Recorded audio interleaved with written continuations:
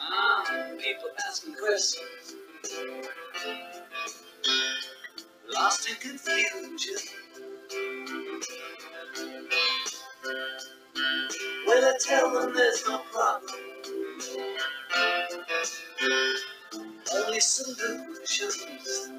Hello, and welcome to another podcast from Access Brokerage Real Estate. This is Jim Parker, broker, 770-265-7293, serving the Metro Atlanta area's residential home buying or home selling needs. Give me a call. Subject to this podcast, Tucker Carlson exposes real estate companies wrecking America. As a subset of the problems that we're facing with affordable housing, California passed several bills in the past regarding affordable housing, which all failed and did not work to serve the purpose. And the latest two, Gavin Newsom had signed that allowed the SB 9 and SB 10, allowed multiple unit houses to be built on single-family lots. In other words, 2, 3, or 4 units on the space of a single-family lot in a single-family subdivision.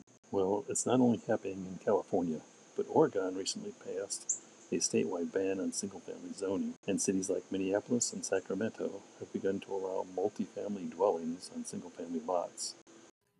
So what about your community? There's an article that was published earlier this year in American Planning Association magazine that entitled 3 Zoning Changes That Make Residential Neighborhoods More Affordable, right? And the first one, obviously, is eliminating single-family residential only zoning.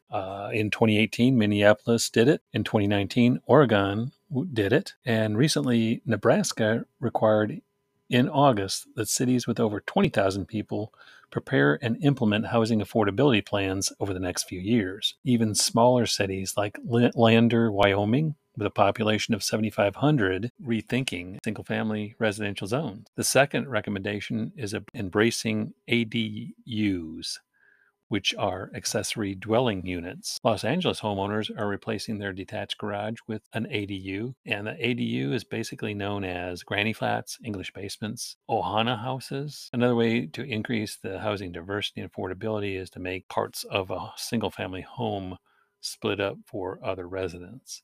In 2005, Vermont changed course by enacting a law that mandated equal treatment of different housing types. California required in single-family residence zones in 2016. New Hampshire, that passed the legislation as well. Third recommendation is housing people over cars. Minimize the on-site parking requirements to create a significant barrier to multifamily. They not only drive up costs, but can make construction either infeasible or impossible. That's why more and more advocates are questioning housing for cars at the expense of housing for people. Idaho was the first to eliminate all parking requirements in 2009. 2016, Hartford, Connecticut became the first major city to eliminate parking requirements. So eliminating parking spaces over packing more people. So those are just a few of the things that are being scattered around. I think there might be an opportunity in an article that I had seen recently.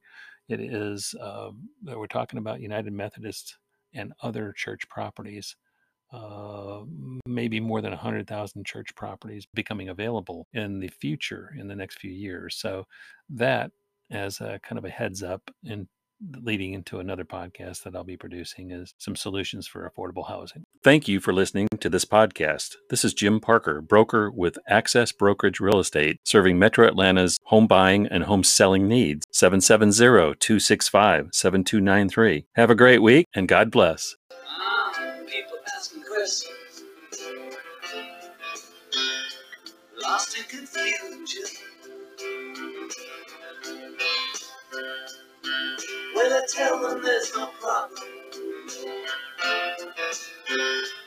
only solutions.